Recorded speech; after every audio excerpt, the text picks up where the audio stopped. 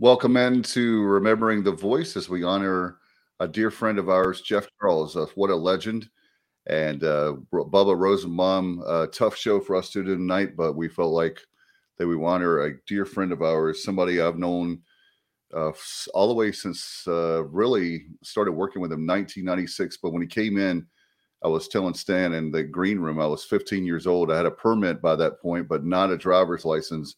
35 years, half of his life spent in Greenville, being Jeff Charles. So we're so honored to have him half of his life, and just it's been still a shock. It's been a few days, so we're still very shocked losing such a legend, and we're going to remember him tonight and maybe a couple other shows. But Bubba, I'm grateful for you to put the show together as always with a lot of great friends and people that knew Jeff.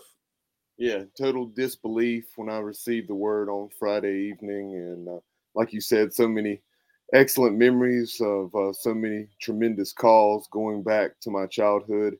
And really look forward to talking about some of those and getting the perspective of a lot of Jeff's colleagues and coworkers, right there within the Pirate Sports Network tonight. No doubt. And with us right now, what a legend. I mean, a guy from Wake Forest, play-by-play, Stan Cotton. Stan, welcome into the show. I was just telling you, your basketball team looking pretty good. Obviously, the football team. We love talking to you about Wake Forest, and a tough night tonight for us. But thanks for coming on and helping us to remember the voice. You bet. It's still hard for many of us. I'm sure most of us to believe that Jeff's gone, but I'm happy to talk and reminisce a little bit tonight. My pleasure, and thanks for asking. Can you tell us how you met the voice, or your first memory of the voice? Wow, that I don't even know if I can pinpoint it. I got here in it's a good marker for me. My first year in Winston-Salem was Tim Duncan's senior year. Okay. So that was 1996, 97. Right. I think we played East Carolina pretty quickly after that in both football and basketball. We haven't played the Pirates in a long, long time. So I think it was around 97, 98, somewhere in that range that I met Jeff and instantly liked him. I mean, he's such a and I tweeted this out the night that I found out that Jeff died. He was a terrific broadcaster. I mean, that goes without saying, but he was such a wonderful person. And I just remember him being so friendly, so welcoming to the North Carolina, if you will, family of broadcasters. And he's one of those guys, that was just so easy to know. And easy to like, and you didn't have to be around him very long to feel like you'd known him for a long time. He's one of those. Maybe that was it's his Midwestern roots. I don't know, but we hadn't played East Carolina. I think it's been 13, 14, 15 years, something like that. So I haven't seen Jeff as much as I used to. Been on his radio show a few times, talked to him on the phone a couple of times when he was battling cancer, and it hardly seems fair, that he beats cancer twice, and then has his life cut short this way, But he just, I just think of Jeff and smile. He's just one of those guys that, again, I think the best way I can describe it is, I wasn't around him all that much over these years, but each time I was, we kind of picked up where we'd left off the year before or 2 years before. And it felt like I really knew him very, very well, even though I didn't know him all that well personally. Most of it was professionally. Ran into him a couple of times in Salisbury, but just one of those guys that certainly loved what he did and was loved by those who listened to him and followed to him. And my heart goes out first and foremost to his family, but then secondly to the East Carolina family, which is obviously very large. And I can't imagine what they're feeling right now. I wanted to ask you that question about it's kind of like a fraternity, Stan, for you guys being play-by-play voices. If everybody could do it, there'd be thousands of them out there. But the fact that you represent, like I was talking about Wake Forest, and you had back in the day, you have Woody Durham, Bob Harris, you could start naming all the guys that are legendary. And one of the questions I have for you is, you've been there at Wake Forest a long time. Will there be the Stan Cottons of the world? Will there be the Jeff Charleses of the world that stay at a school for so long or so loyal? Like, when I hear your voice, I know it's Wake Forest. It's a great question. Media is changing so much that, and I don't know that necessarily means that schools won't have voices. I guess they probably will. It's just that the way we distribute the audio, it's like you're really not the radio announcer anymore. You're the audio announcer, because there's so many different ways to put the audio out there, not just a radio station. So, but I don't know that I have the answer to that. I guess kind of my knee-jerk reaction would be yes, at schools like East Carolina and Wake and others, where the fan bases are so rabid and so loyal that you're going to now. Television has changed, certainly. Almost all the games, you can find a way to watch a game, whether it's on a laptop or a phone or a television. You can find a way nowadays to watch most games, but there's still something magical about radio/audio. And you and I were talking about it in the green room earlier. But you can't always have your phone wherever you are, and it's not safe, for instance, to be driving down the road and trying to watch a game on your phone. Much easier to listen to an app, right? And certainly much safer. So I think guys like me and Jeff will always be around, and that job will always be there for most of these schools. And it beats chopping wood for a living, I can promise you that. So I think when you get one of these jobs, if you can dig your fingernails in and hang on to it, there will be guys who will want to do this year after year and decade after decade, just like they have since radio began. Stan, a few minutes ago, you referenced Salisbury. Obviously, the reason I'm sure that you guys were in Salisbury is for the awards, and that's something that you and Jeff had in common. The NSSA North Carolina Sportscaster of the Year. You were a recipient, I believe, 4 times at least, and he won, I believe, 2. Yeah, I mean, I've been fortunate to win it this past year for a 6th time, and I can't tell you how many times I nominated and voted for Jeff Charles, the process comes around, right around Christmas time every year, and you start thinking, okay, who are the broadcasters that really get it, that get what a play-by-play announcer is all about. Not that play-by-play announcers are the only ones nominated and winning this award. That's not the case. But when I first start thinking of folks I want to nominate, I start thinking about play-by-play guys first. And he was always right there at the top of the list. He is was a skilled broadcaster. He knew the ins and outs, the best way to paint a picture. And of course, his Painted Purple will live forever, in my view, at East Carolina. It certainly should. But he was just one of the best, always, year after year after year after year. I know he was 70 years old, but he sounded like he was 30. He just was always the same. His voice really never changed. And you certainly knew when you turned on the radio or clicked on the app on your phone, when you heard Jeff's voice, you knew it was Jeff, and you knew it was East Carolina. And you knew he was going to give it everything he had, win, lose, or draw. And that's what was so, to me at least, it was just so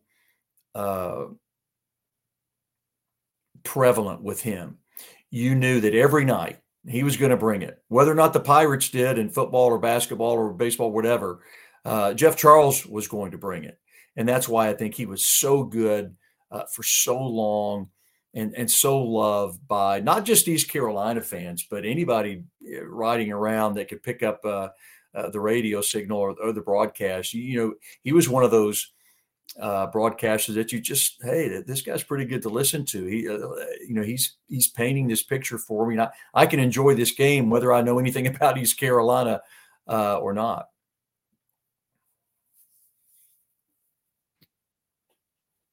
Very quick follow-up about you can paint this one purple. I actually, like your tweet that you had in reference to you can paint this one purple on social media. And when you guys were playing, I believe it was Georgia Tech over the weekend. Is that correct? Mm-hmm. Mm-hmm. So I thought that was first class. Well, that's just Jeff, right? And I think all of us who knew Jeff, knew about Jeff, certainly knew that phrase "painted purple." And at the end, and Mark Freininger, my color analyst in basketball, we talked about Jeff at the first media timeout, and we talked a little bit about him and the impact that he had on us professionally, and also obviously broadcasting. And then at the end of the game, we talked about painting it purple for Jeff, win, lose, or draw. But that was kind of our way to tip our cap to our friend and our colleague, and to the Pirate Nation who lost an icon, no question. One of the things, Stan, that I was thinking about on Saturday at 2:00 when we were supposed to play Tulane is you can always count on you guys. Like if you know what time the game is going on, the pregame time, what time that tip-off is, the kickoff is. And it was just really surreal. Like when you always can count on that guy, you can count on that crew. I know you guys have a great crew. The same thing with us, with the Pirates. It was one of those things that was very surreal because we're so used to, for so many years, 35 years, that we could hear Jeff Charles like announce Pirate games. And then I literally was at my parents' house and there's a clock, and I looked up, it was exactly 2:00, and I was like, I just felt like a whole bunch of weight on me because I was expecting to hear Jeff, and that was the first time I wouldn't hear him. Yeah, and it'll probably be like that for a while, because 3+ decades of his voice being synonymous with East Carolina, and regardless who comes after, who the next voice is. Probably the next announcer is. I think Jeff will always be the voice of the Pirates, right? He should be. But whoever this next person is, it's going to be obviously very difficult for whoever that person is. And I'm sure the East Carolina folks will welcome him or her in. But it'll take a while for all of us when we listen to an East Carolina game and don't hear Jeff's voice. Because it's just that's East Carolina, and so it'll take a while. But eventually, we'll like anything else, we'll begin to fondly remember Jeff and what he used to do, and thankfully, the recordings of his will play on forever. We're going to hear "Paint It Purple" for the rest of our lives, and but. It's just, it's a grieving process for all of us, and certainly for the East Carolina fan base. And it's going to be tough. I mean, it certainly will be the rest of this basketball season and baseball season, even when the fall comes around next year. And I know there'll be more tributes to him, and there certainly should be. But it's tough. It's tough. It really is. No doubt. Stan, thank you so much. By the way, before we let you go, how can people listen to Wake Forest basketball? And I know football, I know with the team you have right now, it's great to be able to hear you guys. Well, the easiest way, honestly, anymore is via one of two apps for us, the Wake Forest Game Day app or the Varsity app, which is put together by Learfield. And you can listen to almost everybody across the country. So those apps are free. People listen to us all around the world. And that's probably the easiest way for anybody across the country to listen to Wake Forest football and basketball. And no doubt, Stan, thank you so much for giving us time here to remember the voice. We appreciate your work, all that you do at Wake Forest and Winston-Salem. And hopefully next time we talk to you, we'll be talking about good things about the Demon Deacons and the Pirates. You bet. Thank you very much. You guys hang in there, and let's paint one purple again. Absolutely. Thanks, man. Appreciate it. Good night. Bye-bye. Well, as we're remembering Jeff Charles, the voice, we welcome in Kyle from LaGrange Barber. And Bubba, we have, I know, a very close friend of the voice. Yeah, not only did these two know each other from all those years that the Thundering Herd and the Pirates of East Carolina were in the same conference and competitors on the gridiron as well as the basketball court, but these guys were friends off the away from the booth as well. Welcome in now the voice of the Marshall Thundering Herd, Steve Cotton. Steve, we appreciate your time this evening. Well, I am pleased to be one of the folks who can talk a little bit about a great man, great broadcaster in Jeff. No question, Steve. Thank you so much for coming on. It's been very difficult, as you know, you're very close to him. And the shock for this has been, I think I found out Friday night, 7:00 hour, something like that. And it's still hard to process. The last few days it's been difficult. I have a lot of people that knew that I knew him. We were not close friends, but, as far as the media, he put up with me. He would smile at me when I would say it. But I was a young 23-year-old when I first met him, very green to broadcasting. And I used to do his show. And I'll tell the story one time. I'll never forget. We had one of the best defensive players we've ever had, Danny Kepley. And the phone system we had was kind of quirky on to add in callers and that sort of thing. And Jeff is doing his show from the booth, and I accidentally hung up on him, on Danny Kepley, our guest. And I just felt so bad because I love Jeff so much. And I thought he would be coming through the glass. I was in Studio B. He's in Studio A. He was so cool, so calm, so collected. If that had been any other announcer, a lot of announcers, they would have killed me. But Jeff was always that guy that really was so cool, just that. He never lost his cool. I never saw him angry at anyone. And for radio and broadcasting, that's a huge feat. But that's one of the things I always remember about Jeff. Jeff was a radio guy. Now, it ended up being in sports. He loved sports as well. But if it hadn't been that, I think Jeff would have been very good at news or at music or whatever. And it was all about the local stuff. It was a guy who and we got to know each other, like you said earlier, away from the field. We both spend a good part of our summers in northern Michigan.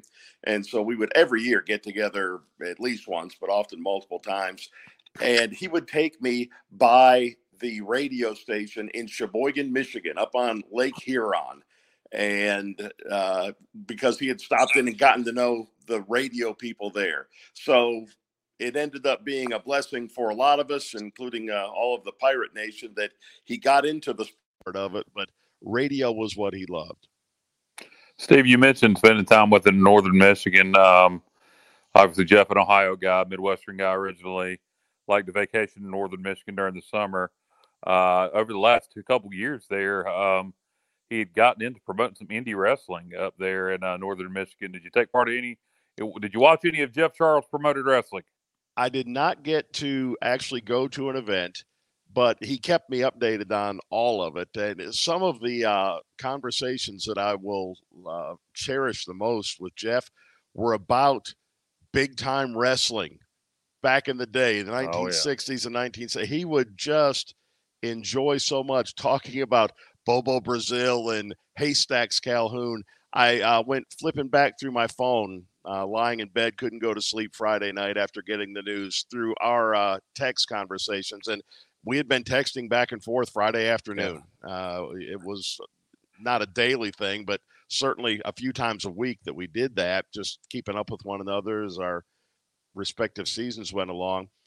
But now, big time wrestling was the Detroit territory that the Sheik promoted, right? Oh yes, very much. And so I was flipping through the pictures, and last summer he sent me a picture of himself standing in front of the Sheik's old mansion in a little town in Michigan. He went and looked it up because that was so much fun for him. And yeah, like you mentioned, he promoted events up there, wrestling events.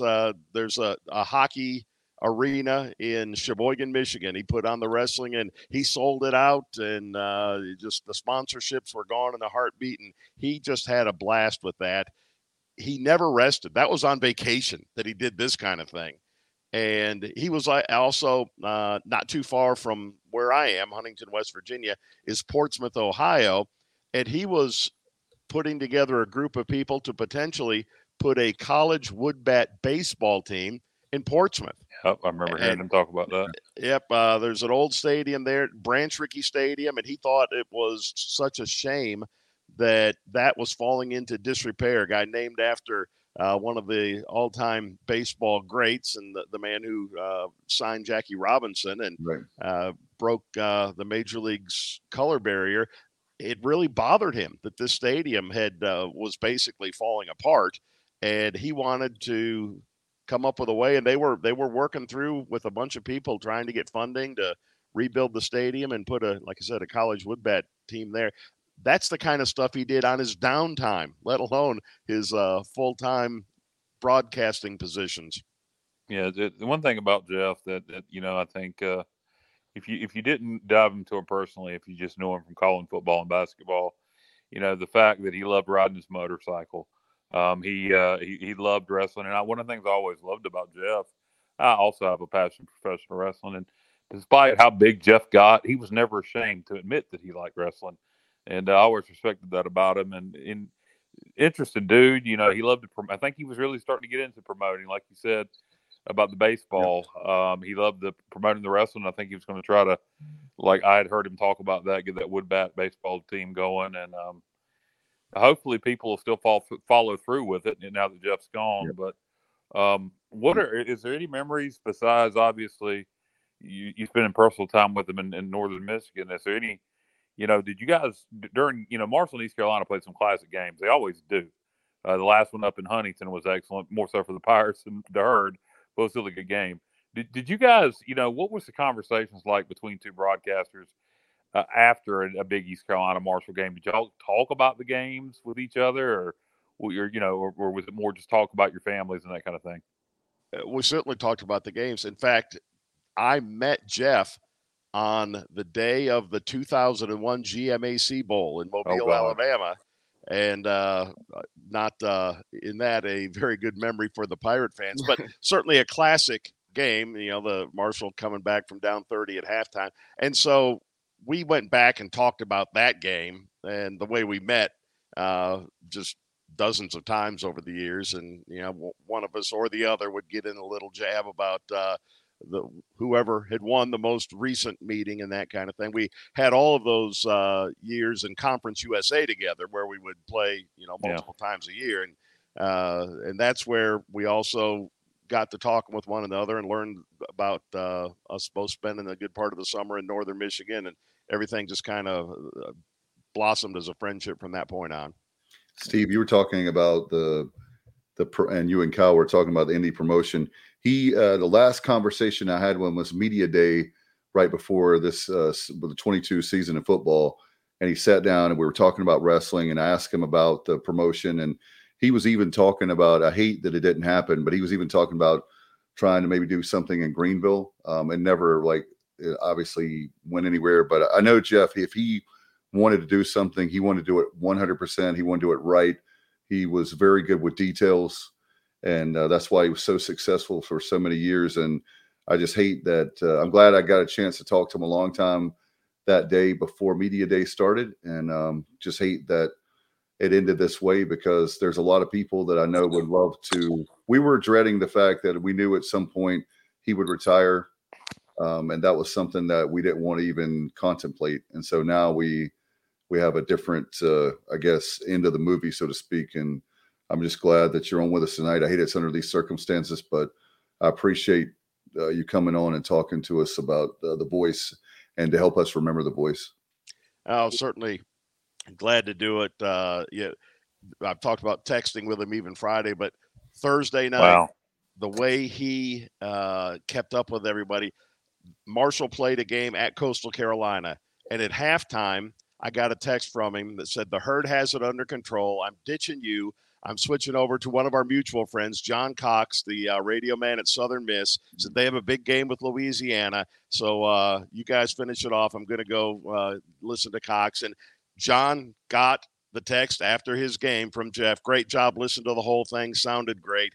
And that was just Jeff, constantly checking in with his friends, and like I said, loved radio, and a loyal friend that boy, I'm going to miss getting those texts all the time. That's for sure. You know, you talk about Jeff being a loyal friend, and I hope Brian Meador doesn't mind me sharing this. But Brian Meador, I don't know if you know Brian from East Carolina or not, but what works for the university, was in broadcasting for a while, great guy. And you know, Brian was talking to me Friday night about what a good friend Jeff was. Brian Meador lost his wife to cancer, and he said within 2 hours of his wife's passing, Jeff was in his living room. It was just kind of man Jeff was. He was a stand-up guy. If he was your friend, he cared about you. You know, I don't mind saying this, you know, from a personal note. I was diagnosed with colon cancer back this past summer, and Jeff reached out to me in August and gave me a lot of advice, and had a long conversation about, you know, what to expect. And then, you know, he amazing man. You know, he battled colon cancer in 2013, came back in 16 at stage 4 in his lungs and colon. Of course, he had the mistletoe therapy. And, you know, when you're stage 4 for forever. They never will say the cancer's gone. You're stage 4 NED for the rest of your life.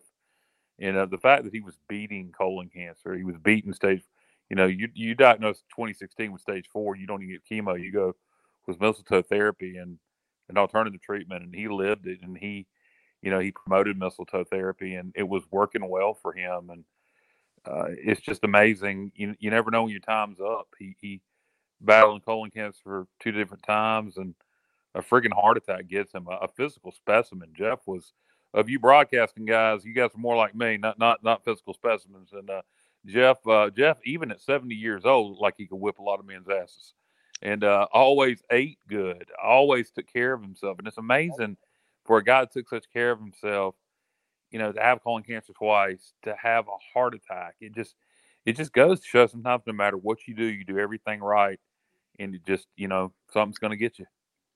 That's certainly the case. And what stands out to me from what you just mentioned, though, was whoever you were, a friend of his, when something was going bad, he was there. He was calling. He was keeping in touch. He was encouraging. And, you know, we are not unique in this. There are, I have no idea how many dozens of people who can tell that same story, that he was there for him in the tough times. We talked about the summer league baseball team. I know something that you had the opportunity to do with Jeff, at least a time or few, was attend Cincinnati Reds games. Obviously not all that far from Huntington. And Jeff, being an Ohio native, he loved the Reds. Talk about those experiences. Well, we would go to Traverse City Pit Spitters games together in northern Michigan, or he loved the ballpark in Midland for the Great Lakes Loons, or we would he loved concerts and festivals, you know, music or art. He enjoyed going to with Debbie, such an artistic person. So we would get together, who knows where up there, and just have such a good time, enjoyable people. And it stings for all of us, but I also say, boy, I am lucky and blessed that I got to spend a lot of time with Jeff Charles. No doubt. When did you find out about his passing? I'm assuming Friday night. Yeah, I think I don't know all the timing, but I think I learned pretty quickly, because someone at East Carolina, almost immediately after they found out, called Mike Hamrick, who had been the athletic director there and then later here at Marshall. And Mike immediately called me, since he knew that Jeff and I were tight. So I got the call. Like I said, we'd been texting maybe 3 hours before I got the call. Wow. And they had flown into New Orleans, and he was reading a Lindy's baseball magazine, and he landed to tell me how bad my Detroit Tigers were going to be, according to Lindy's. And you talk about him flying and landing, and you hate to speculate anything at this point, but you never know. I wonder, because I said about this physical shape he was in. Sometimes airplanes and air pressure can do things with blood clots, and you never know what caused the heart attack. I don't know that we'll ever know, but it is something I thought about.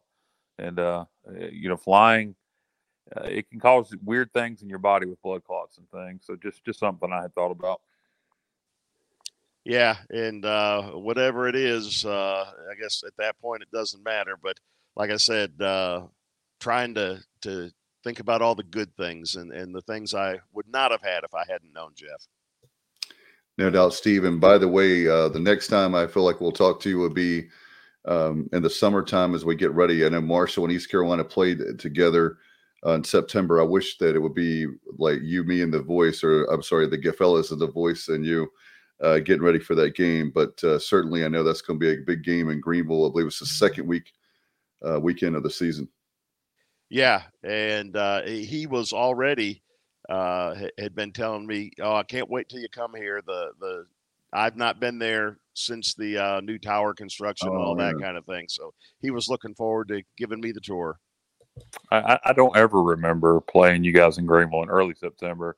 Obviously, it's non-conference now. I know we played in early September in Huntington, the last non-conference game. But when it was conference play, it was always October and November. So it's interesting to have you guys coming in early September. And a non-Jeff Charles related topic. How's the baseball stadium coming? I know you guys are building one. Are you done with it? It's still being built?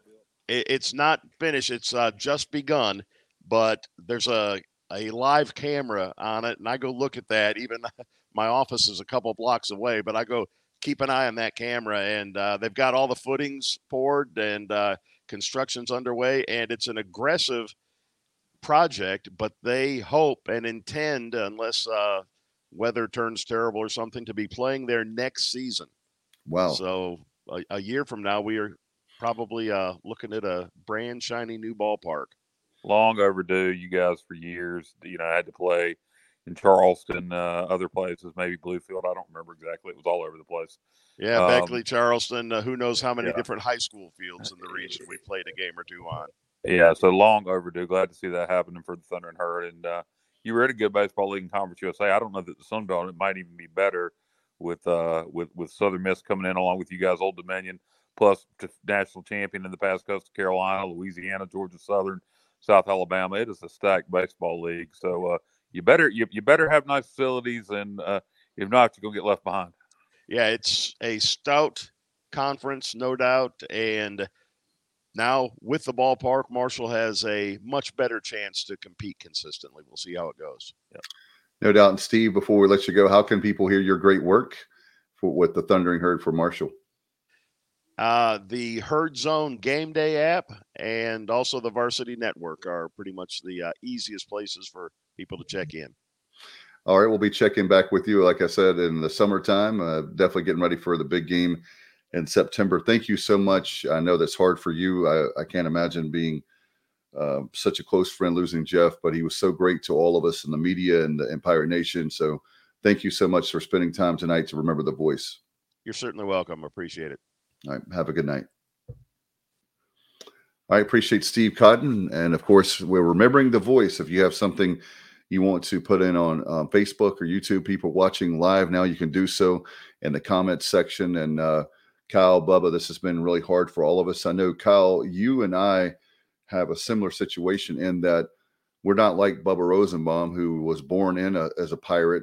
And one of the reasons why I became a pirate is because I listened to someone who I admired their work, and that's Jeff Charles. He's the reason why I love radio so much, the play-by-play, and of course with East Carolina, his painting the picture like he did when I was, as I said early in the broadcast, at 15 years old, was how I got hooked on the Pirates and the football team, and obviously basketball and baseball. But certainly, it's just really hard, man, to say that we're remembering the voice. And I thought it was going to be about retirement, not about this way.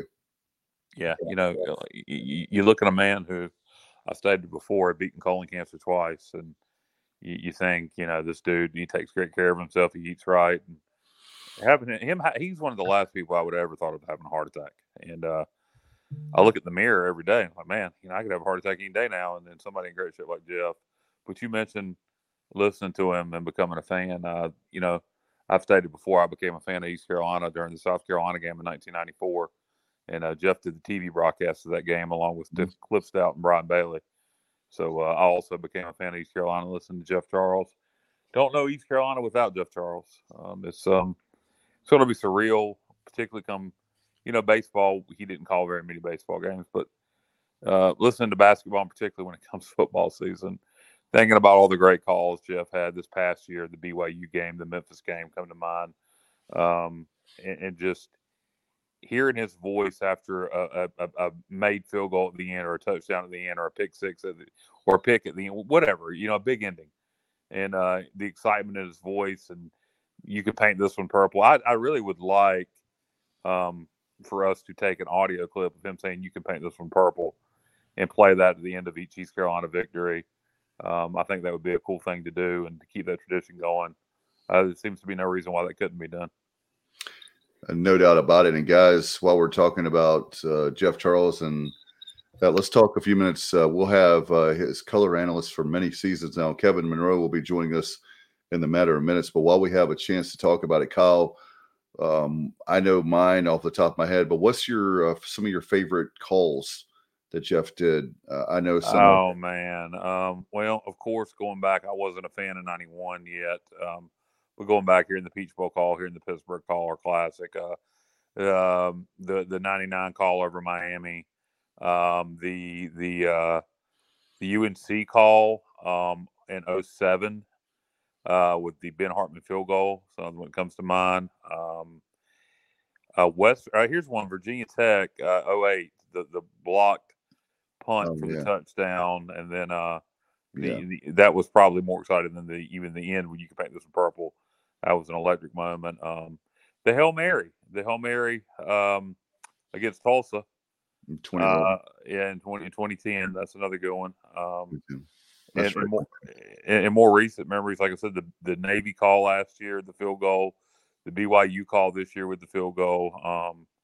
It's hard to remember them all. The CIT win with Cy Seymour, Jeffrey. But it was, and there's so many. It's hard to remember them all. I know I'm probably missing some of my favorites, and it's just not coming to mind. But one of the things I mentioned earlier that I'll remember most about Jeff is, him reaching out to me in August and taking the time to talk to me. He didn't have to do that. He always answered my text messages.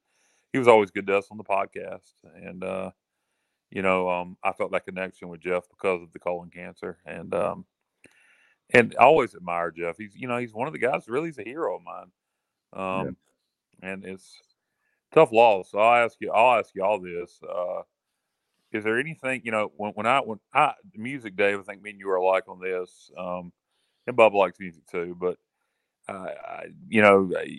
immediately the song I wanted to hear was George Jones, Who's Gonna Fill Their Shoes. Exactly. When you said that, that was spot on. And I think when he's such a legend, there will be, like Stan Cotton said, there's, he's the voice of the Pirates because we had him for 35 years.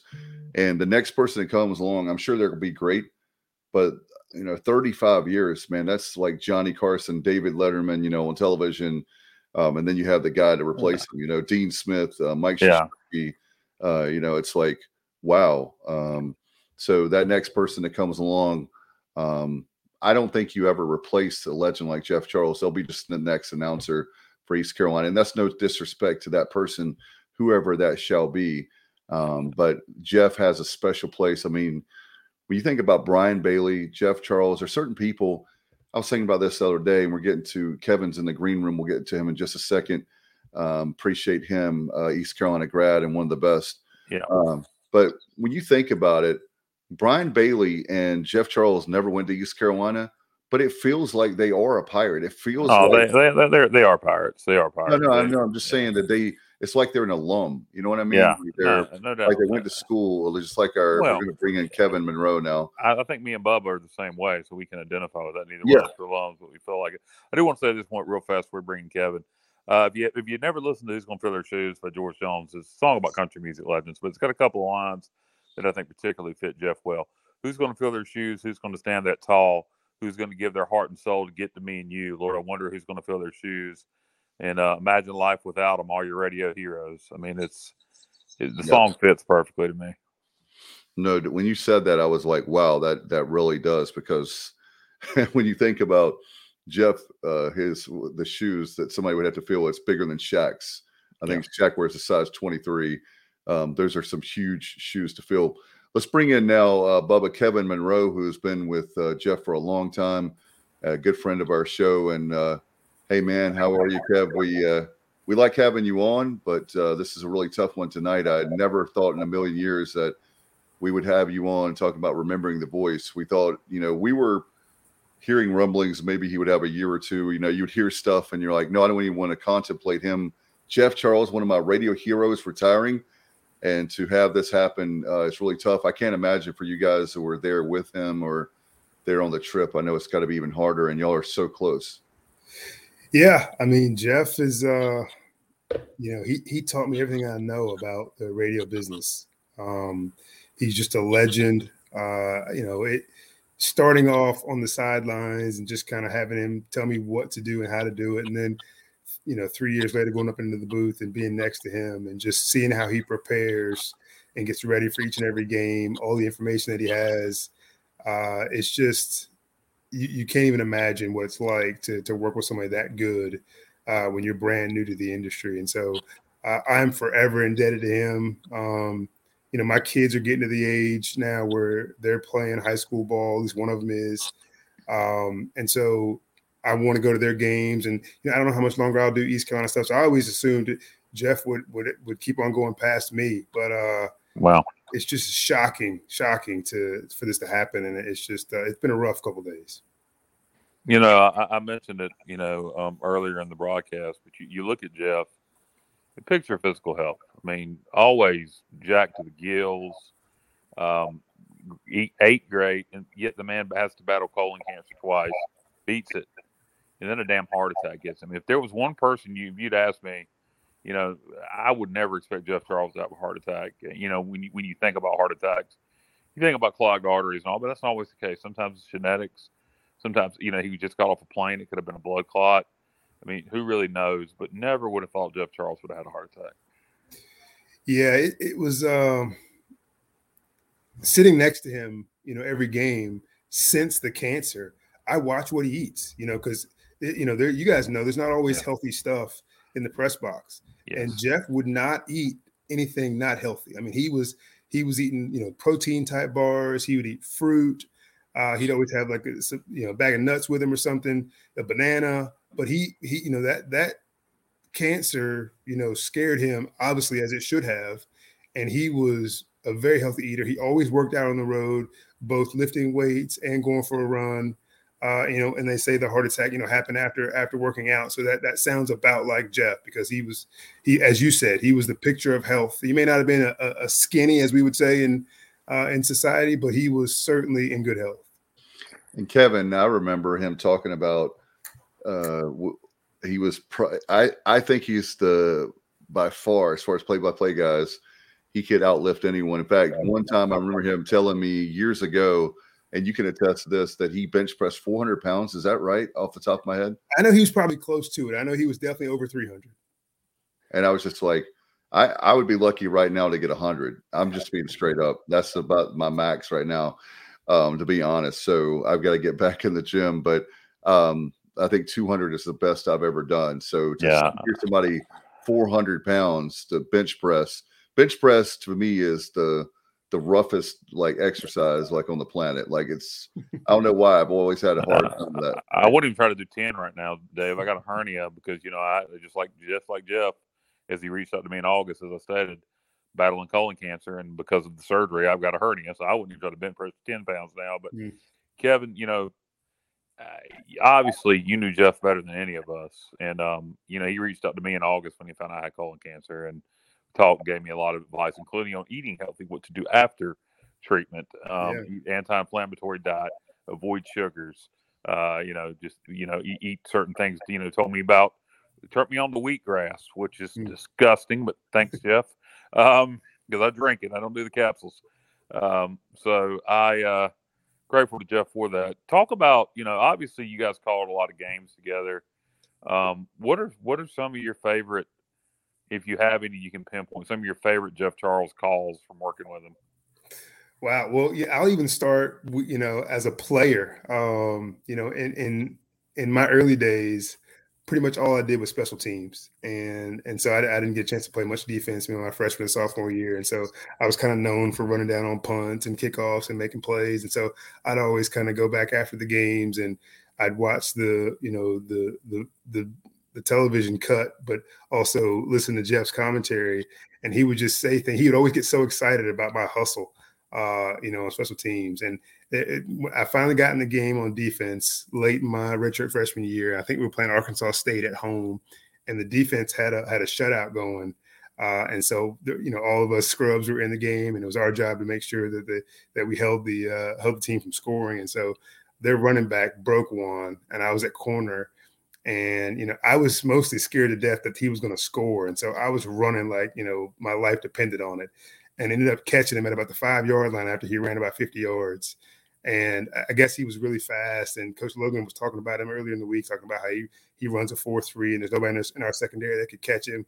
And you hear Jeff saying, and look at him go. Nobody's going to catch him. Wait a minute. Kevin Monroe is going to get him. He's going to run him down. And he says, oh, my God, if the track coach is watching, he needs to sign Kevin Monroe because this guy can run.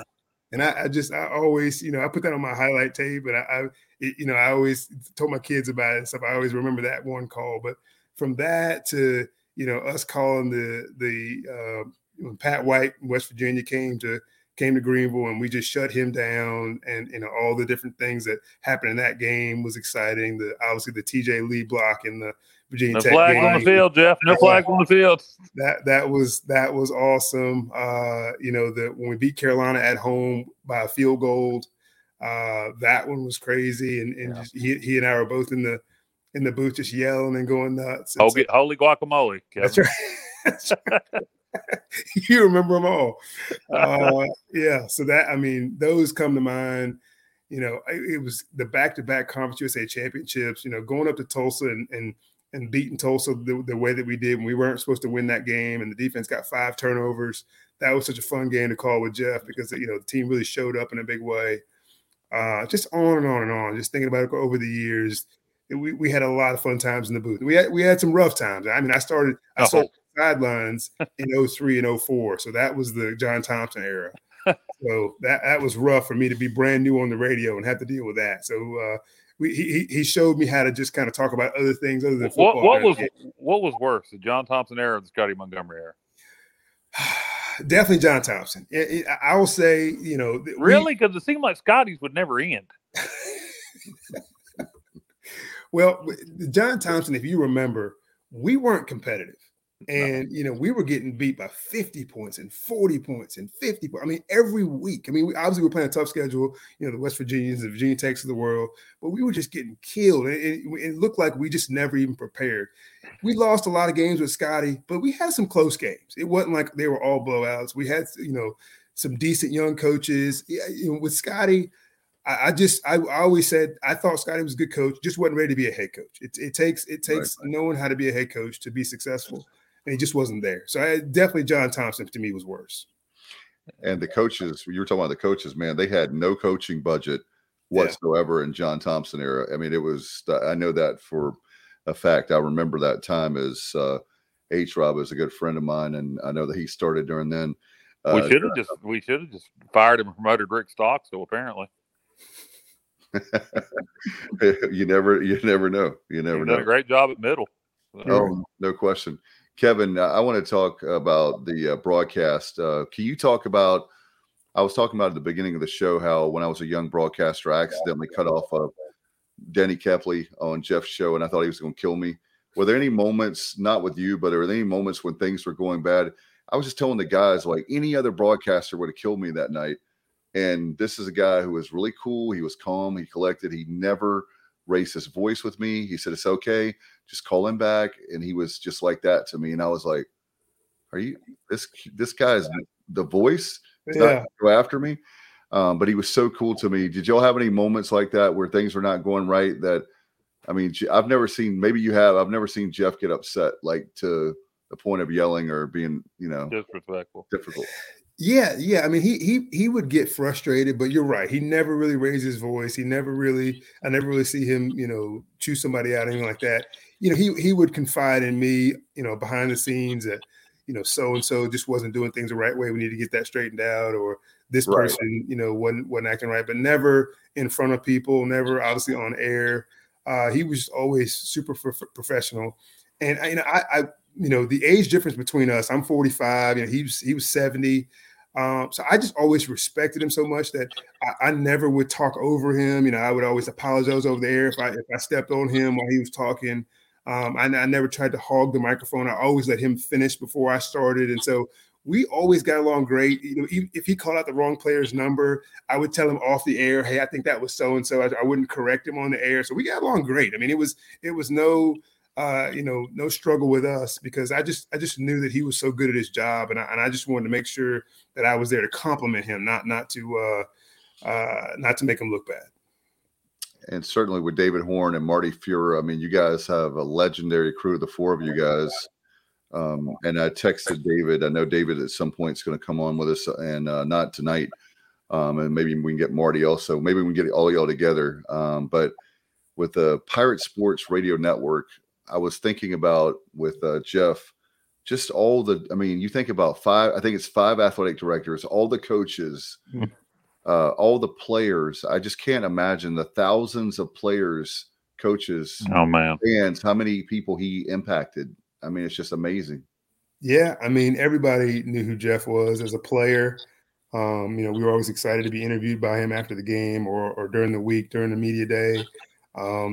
He was just, he knew, he did his research. So he always knew about the guys. He would know certain things about you. He'd ask you questions about your family. He'd always ask me about my parents. Even to this day, he would ask me about my parents. And so he was just so liked and respected when I was a player. And so he was the same way, these days. He knew everybody on the team, and he would always tell me stories about certain kids and where they're from and that kind of thing. So it was just, if he had an enemy, I didn't know him. Everybody seemed to like him and respected him. What will it be like for you, Kevin? And I guess it's kind of a dumb question, or not a dumb question, but a question that's going to be hard for you to answer. What is it going to be like for you, in September, calling a game without Jeff? I mean, who knows who it's going to be? I know a lot of fans want to see Corey Gore come back for baseball. Yeah. You hear Chris Haymeyer, who's a great announcer, Boyce Campbell being mentioned. So who knows who it's going to be? Hopefully it'll be the right choice, whoever it is. But I mean, I think either one of those two guys would be very welcome by Pirate Nation versus somebody who's a complete outsider. But what's it going to be like for you personally calling a game without Jeff? Yeah, I mean, I don't even want to think about who will be the next guy up there, but I will just say it's going to be different. It's going to be different. I relied on Jeff for a lot. I mean, he just was so good at filling airspace. He always knew, all the details about the coaches. He just, we would go places. We'd go to certain stadiums and certain, places, and he would know all the history. And I'd go somewhere and I'd forget the next year, what was going on there. But he just remembered the history, and so I just would be surprised if anybody, can do that, can be the person that he was. It's just going to be different. I don't know what to say about that. It'll be tough. I'm sure we'll have a good person. It'll be a good broadcast, and Pirate fans will get used to it. But it's definitely going to be different. And Kevin, when you were talking about that guy, I would think that I prepared for a radio show, like for a music show. And I told him, and he would not like it when I would compliment him. He did not like people making a fuss about him. He'd like, no, Dave, no. And he would do that to me. And that's what was amazing about Jeff, is that he was so good, but yet he was so approachable. He was one of the guys, like, that's the thing I remember about him most. It's like he didn't like big time anyone, and he was big. He was big time, and he never was the big deal like Ron Burgundy, right? I mean, I'm kind of a big deal. So I tell you what, it's going to be different, but I appreciate you very much. I enjoy listening to you guys. In fact, what I do is I turn down the sound. I look forward to listening to the radio broadcast because you guys are East Carolina. You don't say Eastern Carolina. You don't like pronounce the guys' names wrong, things like that. So that drives me nuts. So I appreciate all your hard work over the years, and what a great duo you and Jeff make. And of course, Marty and David are amazing too. But it's a tough few days for us.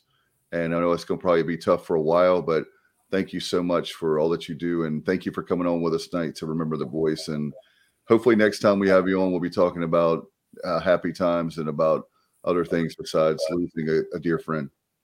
Yeah, let's get the momentum going for Jeff to be put in the Hall of Fame ASAP. He should have been in. He was alive. I don't know why he wasn't in, but hopefully people do the right thing and get him in there. Well deserved, and he will be missed.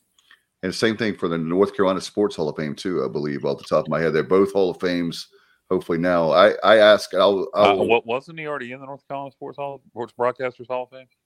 Not. I'm talking about the actual Sports Hall of Fame in Raleigh, not the other one. They nominated Sportscaster of the Year, but not a Hall of Fame. But most importantly, he needs to be in the East Carolina Hall of Fame. It needs to happen this year. No doubt. That's something I discussed with Coach Connors, Kevin. Just as far as the way the Hall of Fame thing can work. You had other guys who were very deserving that had not been in either. So that's one of those things. I think we'll get this right, and Jeff will be going in this fall. Maybe ask Andrew Bays about that. I think once you get in, you're always you're part of the committee, and you have a say. So maybe Andrew will have something to say about it. All right, Kevin, thanks so much, man. Appreciate you so much, and we'll be thinking about you, and the others are so close to Jeff during this difficult time. I appreciate you guys having me on. Absolutely. Take care, buddy. All right, bye-bye. Appreciate Kevin coming on, and now another guy that we think a lot of, and maybe he can help us out with getting the voice in the Hall of Fame. Guys, I was at the women's basketball game on Sunday, and they were doing autographs, and I was just like, oh my gosh, like that's a no-brainer. I thought about it years ago when we started the show almost 5 years ago, but hadn't thought about Jeff not being in the Hall of Fame at East Carolina. And I was standing there looking at all the different people. I was like, why isn't Jeff Charles just given 35 years of his life? He was 70, almost 71. So half of his life in Greenville was to the Pirates. Why are we not? Knowing Jeff, he might not have wanted to go until he retired. And something else, kind of where I was going with that a moment ago with Kevin, Johnny Gardner brings up on Facebook saying Jeff fought for players to get in the Hall of Fame. I believe it was maybe Leonard Henry comes to mind. Then also Junior Smith, who's the all-time leading rusher with those back-to-back 1,000-yard seasons there from 92 to 94. It was absolutely ridiculous that he wasn't in. So Marcus Crandall's in.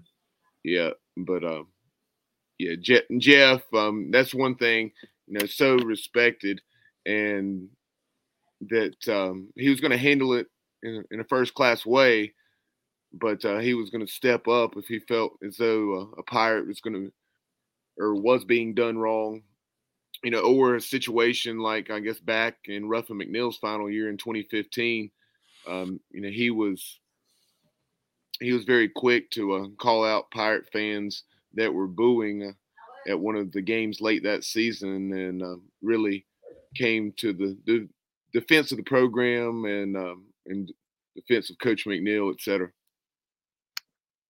Yeah, Jeff's a great guy. In addition to going to the Hall of Fame, I'd love to see a statue. I don't know that East Carolina will ever have a coach. Maybe Pat Dye that's beloved by everybody, but everybody loves Jeff Charles. I'd like to see a statue in front of the stadium. I have no issues with that at all. I mean, name one person that would not like that. So Yeah. Whoever it is, I'd like to punch him in the mouth, so I'd rather not name him. If you don't want a statue of Jeff Charles in front of the stadium, something's wrong with you. No doubt about it. Do we have Andrew, or is he just his name with nothing? Hey, Andrew, how you doing, man? Guys, I don't think he's with us. Not yet. So we'll come back to him. I guess I thought he was there, but I guess we'll check on that. Andrew Bays, of course, part of the Pirate Sports Network. We'll have him on as he made his debut last year, filling in for he was actually doing the road games as Kevin was doing the home games as the analyst. Did a great job, especially being brand new. Kyle, he was very knowledgeable, knew the game extremely well. Yeah, and we'll see if we can get Andrew back with us here just a second. And we wanted to let everybody know this show is not for people that want to make comments. If you want to make sure it's for Jeff, and so let's make it about Jeff tonight. And that's what the show is. That's why we do. Yeah. We're doing what we're doing. We don't have any negative comments, do we? Want to make sure. Hey, Andrew, how you doing, man? How's it going, boys? Can you hear me? Yeah, we got you now. All right, good. Yeah, welcome into the show. Appreciate you so much, and you always have been very kind to come on and visit with us. And unfortunately, this visit is not the visit we would like as far as the circumstances, but we always enjoy having you on. Yeah, I appreciate it. It is. It's been a kind of a shocking stretch of days here, going back to Friday night, and getting the news and sharing that night with Kevin and some former players and some other people. It's just kind of one of those shock moments. You couldn't really believe, you didn't want to believe what you were hearing. Yeah, no, Andrew, it was kind of the same way here when we started to get the information. You kind of had to, you heard it secondhand, and I remember reaching out to somebody that I knew would know, and them confirming it with me. And I never wished a rumor to be false so much in my life. And then we got the confirmation that no, indeed, Jeff had passed. It was shocking. I mean, Andrew, obviously heartbreaking, but how shocking was it to you to hear that Jeff Charles, a guy who I've said it time and time again, battled colon cancer twice, in great shape, ate so healthy post-cancer, had a heart attack. I mean, how shocked were you? Very shocked. I'm sure Kevin hit on it during his time here on with you guys, but I've known Jeff going back to my freshman year, and I know exactly what he's been through. He shared so much with me over the years, and especially this year. I got the sense just talking to him that, he was more gearing up for his, retirement phase of life in these next coming years. And kind of the focus, you could sense it just talking to him in downtime, and the time that we had on the road. The planning that he was taking was some of the non-ECU ventures back home in Ohio, and it just seemed like he was excited for the next step, which was going to be retirement. And everything I ever seen of Jeff, dating back to when I was a freshman, I couldn't bench press. I'm being serious, boys. I could not bench press 135.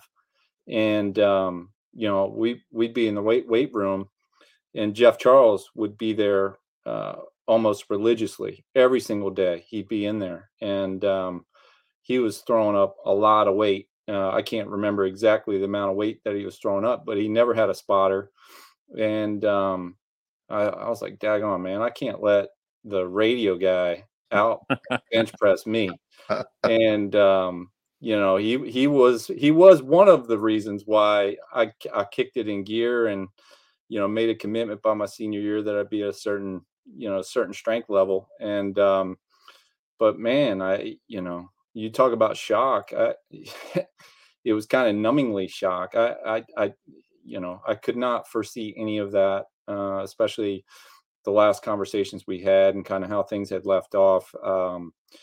It was just very upsetting to me, and really thinking about his family as far as all of that. So yeah, it was shocking. Andrew, obviously this year, your first time doing broadcasting. How big of a help was Jeff to you learning the game? Not learning the game, the game of football, but learning the game of broadcasting. Yeah, it was quite an experience. I mean, I had not had any experience in talking to him and phone conversations leading up to the season and phone conversations with Kevin. Jeff would just downplay it. He's like, "Man, you're gonna be okay. Just these are some of the do's and don'ts, and let the game come to you. And this is where I want you to come in and make comment, but don't push it. He was fully capable, as we all know, of carrying the broadcast by himself. Just an incredible ability to describe what was going on the field, keep a audience interested in what was going on. It's funny. I'm sure you guys have similar stories, but listening to him, being around football, I'd hear him call basketball games all the time, but rarely get a chance to hear him call a football game.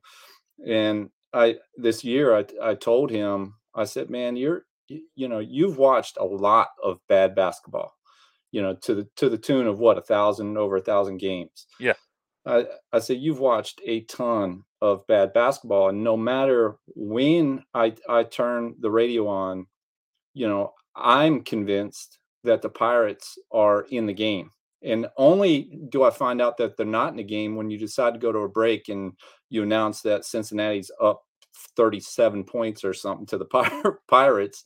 His ability to make it sound like a game, even when it really wasn't a game. I know he had some lean years, as I'm sure Kevin described, some lean years with the football Pirates as well, where it's not an easy broadcast. So, he definitely took his time with me.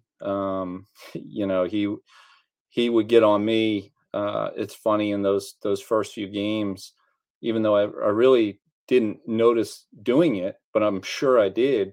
He did not like me, and I say do not like. He, in his own way, he expressed that I am no longer we as a Pirate. That I should speak of the Pirates as Pirates, or as a certain way other than saying we. And so I struggle with that. And that's one thing. That's one thing, Andrew. I will disagree with the voice on it. It's okay to disagree with somebody you love and respect. Yeah. But no, you're a Pirate. It's believe me, from a fan listening, as an East Carolina fan, I don't think we ever mind hearing you say we. But it was so funny because I'd catch myself saying we, and then I'd say the Pirates. So I'd say both of them. Yeah. But yeah, no, he was so gracious in the time that he would take. I'd call him after games, maybe the Monday or Tuesday following a game, just to kind of review how the broadcast went and some of his bullet points. And I'd have my notepad in hand, taking notes and trying to learn as much as I could from him. I would go to the stadium with him 4 hours before the game, help set up the studio, and I was pretty much like a sponge. So anything he could throw my way, I was going to be listening to it. So I was, I've told everybody I'm super fortunate to have been able to have this season and this experience. And Andrew, as far as the game is concerned, I think that's why you were so good at that. You're a natural, because you are a student of the game. It's obvious by when you're listening to your broadcast. And, I know that you were brand new, like you were talking about, but as far as knowing what you're talking about, you did, and having the voice that's so good. The thing that he makes everybody feel so comfortable, and listening to you guys. I know it sounds corny, but it's almost like the same way with Kevin. It's like you're talking about the football game, like you're out there in the stands, and not like stiff, like you're at we've got to do this broadcast. He was so good at being so smooth. Yeah. I mean, I go back to my first game. It was South Florida on the road. We were playing at FAU Stadium when it got shuffled because of the hurricane. Yeah. But it didn't talk about nerves and that kind of thing. And, I felt like in the leading up to it, I was pretty good. And we got to the pregame show, and it wasn't until Jeff, with his big voice, and his broadcast voice is so different when you're in person than when you're just sitting there talking to him. And so as a fan and as somebody that, has really listened to him for so many years, when I was in the studio with him with the headset on, ready to go, as soon as I heard his voice, welcome to FAU Stadium, where the Pirates are going to face University of South Florida, in his big booming voice, that's when the nerves hit me. It wasn't until I heard his voice and in my ears, and it was very surreal. And you don't get rattled on a lot of things, but that certainly rattled me. Just wow, this I'm here with him doing this. I'm in the radio now. It was quite an experience. Would that be your most memorable moment from this past year, that opening game? No, the opening game, your first game against South Florida. I know, obviously, you guys had some exciting calls. That BYU game comes to mind, and the Temple game. Yeah, that BYU game, the Temple game was a lot of fun. That was back and forth. I'd say the BYU game and the Cincinnati game. Going back, we spent, that was a night game. We spent a lot of time together, on that trip, and that was special to him. He had some visitors come into the booth that sat with us for a little while, and so that was a really good trip. I think Kevin might have hit on it, but he's really Jeff was a historian of the game, and I don't need to tell Pirate fans that because they heard it on game day, but his knowledge of all sports, not just college football, but his knowledge of all sports, college basketball, we'd have deep conversations, and he'd go deep into college basketball coaches, from random schools. And so he was a historian of the game, and just, being on the road with somebody, just a pleasure to be around. No doubt about it, Andrew. Do you have any, I know you were talking about being there in the booth. How about as a fan, being a college grad there, being a student there, do you have any memorable calls, like maybe basketball or after your time playing, that you remember the voice? No. I mean, there's so many calls that we can reference back, but being a player, the things that were most impactful to me is just my parents would, it was the way my parents would listen to the games. They'd find Jeff Charles on the internet or whatever it was for the broadcast, and they would just be dying to talk to me after the game because Jeff would have just been glowing about a certain kick or a certain punt or a certain effort, and he was always so kind. And for my parents that couldn't necessarily be at every game, it was an absolute treat for them, to be able to hear such kind words. And, I thought that he was always super fair and super nice to me during my career. And I only know that through, the ears of my parents and my family members.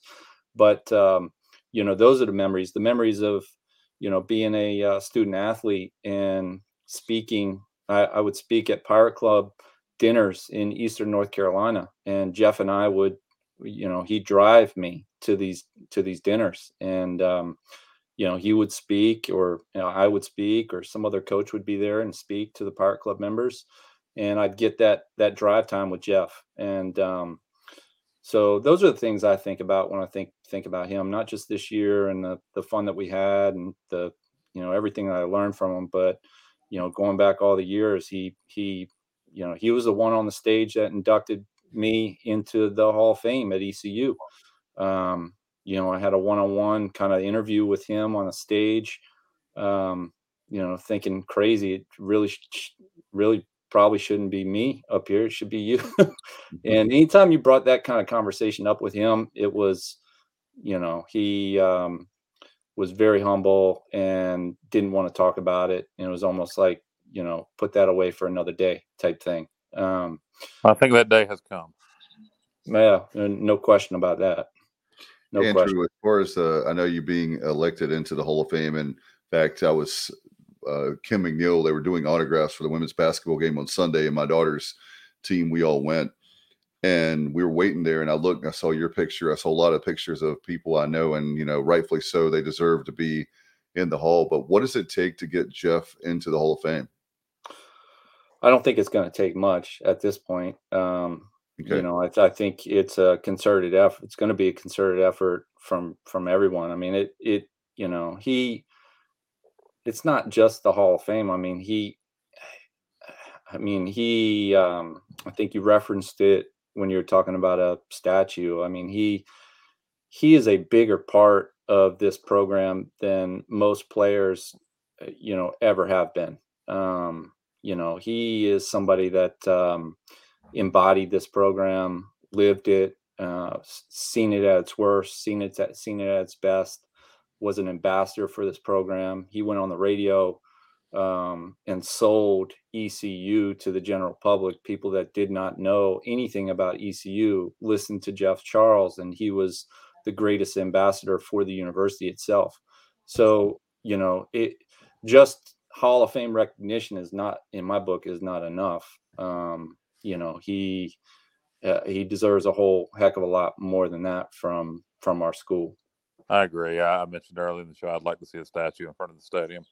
Well, Andrew, there's I reached out to the mayor because there are people that it surfaced on Saturday. I think it was. I was getting a van of mine inspected, and all of a sudden I see people putting up, and it was not my idea. Jeff Charles Boulevard, and I think it's Highway 43, which means it's a state deal. But I hope the politicians, they can't agree on a lot, but I hope that they will make that change because it's perfect. I know his real name is Jeff Charles Pertee. I want to make sure people know that. Charles was his middle name, but we already have Charles Boulevard, and it's perfect, man. It runs right near the campus, right near the athletics campus. And so the Grady White's athletic campus, by the way. But I just think that would be a great idea, and I hope we can get that done too. There's a whole bunch of stuff that we can do, but it still will never be enough. But we should be doing some stuff to really pay back a lot of years of, like I said, half his life was in Greenville. Yeah. No question. I mean, there's been a lot of ideas thrown around, and hopefully John, the school, the chancellor will come together and come up with something that will respect him and, the work that he's done over the years for our university. Sometimes, people are in positions for a very long time. You think it's just a job, to them. But if for anybody that spent time with Jeff, it wasn't just a job for him. And you got that sense pretty quickly. He had a lot of pride for this university, for this athletic program. And I think it's only fair and right for, that same athletic program and university to treat him right in all of this, which I'm certain they will. Andrew, the fact that, he started out in 1988 and 35 years ago, he sounded just as good at age 70 as he did back in 1988.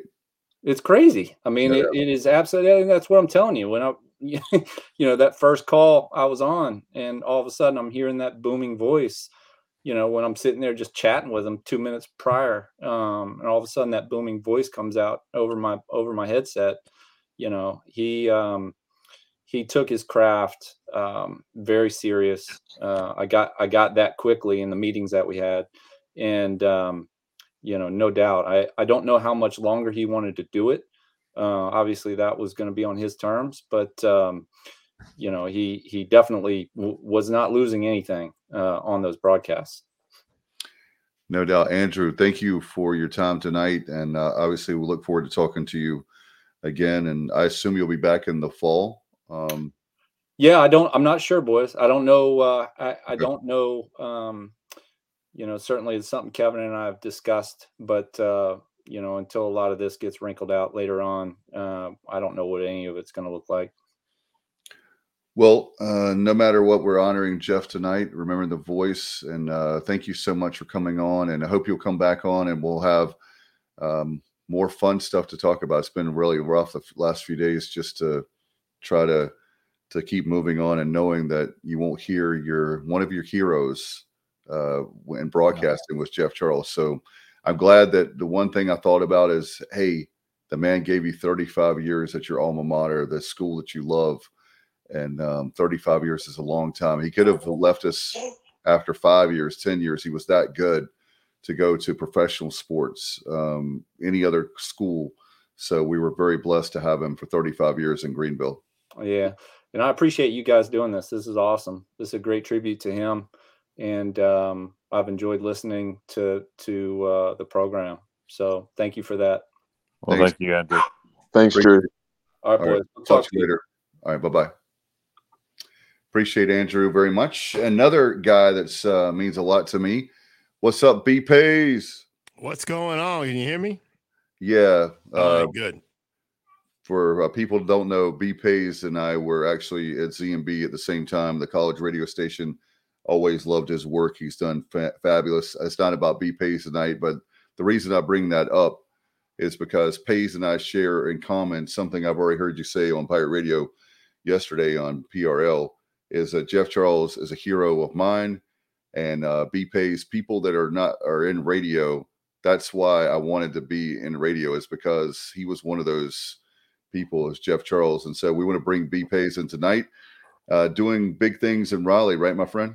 Absolutely. Yeah. I'm double taking in here right now, actually, but yeah, no, I appreciate you having me on. I'm Jeff was a guy that kind of took me under his wings. I was a sophomore in college and I started working. I was working at ZMB and working at East Carolinian, but also helping Charles Bloom up at Sports Information Department at East Carolina. And on that same hall, 2 doors down was Jeff's office. That was the third floor, right, my friend? Yep. Yeah, third floor in the back hall. Yep. Yeah. And I can see it right now. Yep. And I could see Jeff. I could see Jeff sitting in that office when you would walk by. And that's where I started to have a relationship with Jeff and started to ask him, questions about, the business part, because I figured radio was the way I was probably going to end up going. And so I ended up asking him questions, on the radio part. So, and, I had a chance to, when he was battling cancer and I was working at Pirate Radio, I had a chance to fill in for him on the morning show for almost 2 months. And Jeff co-signed me.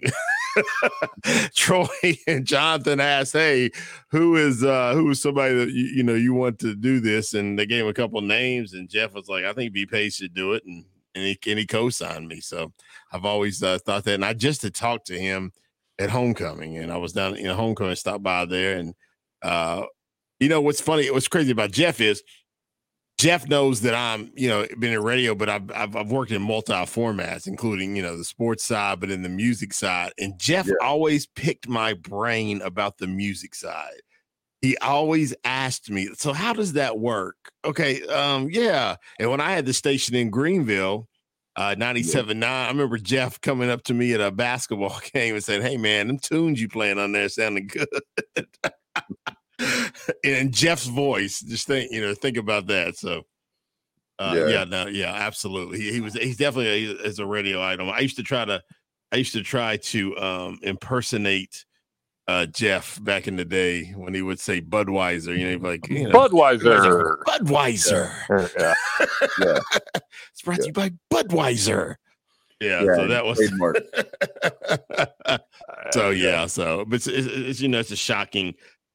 Yeah, it's a shocking time. My dad, I was talking to my dad about it today, and it's just one of those things, when you find out, it's just one of those things you can't believe. And I guess the older you get, you experience more death in life, and I've experienced probably more death in the last 3 to 4 years of my life than I've, in my middle 40s here that I've done in my whole life. So you don't get numb to it, you know, but it's just one of those things where it's just you know, and he was one of the good guys. So yeah, and Pipe is I was telling the story, you're a radio guy, so and back me up on this because people will not believe it, but one thing they probably will believe is that radio guys, and I'm not speaking to you directly, but just in general, have big egos. And I was talking about how great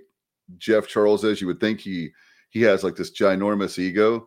It was furthest from the truth. The guy was the ultimate professional. He can cut a commercial. I don't know if you saw this. The guy could cut a commercial in one take. It was unbelievable. Oh yeah, he was absolutely. In one take.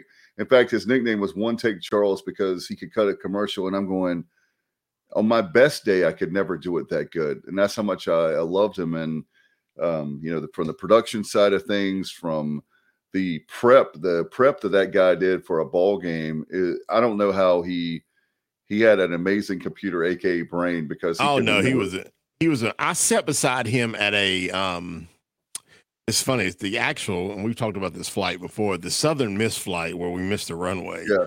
Jeff sat beside me. Steve Gowan was behind me. Yeah. And Jeff was beside me.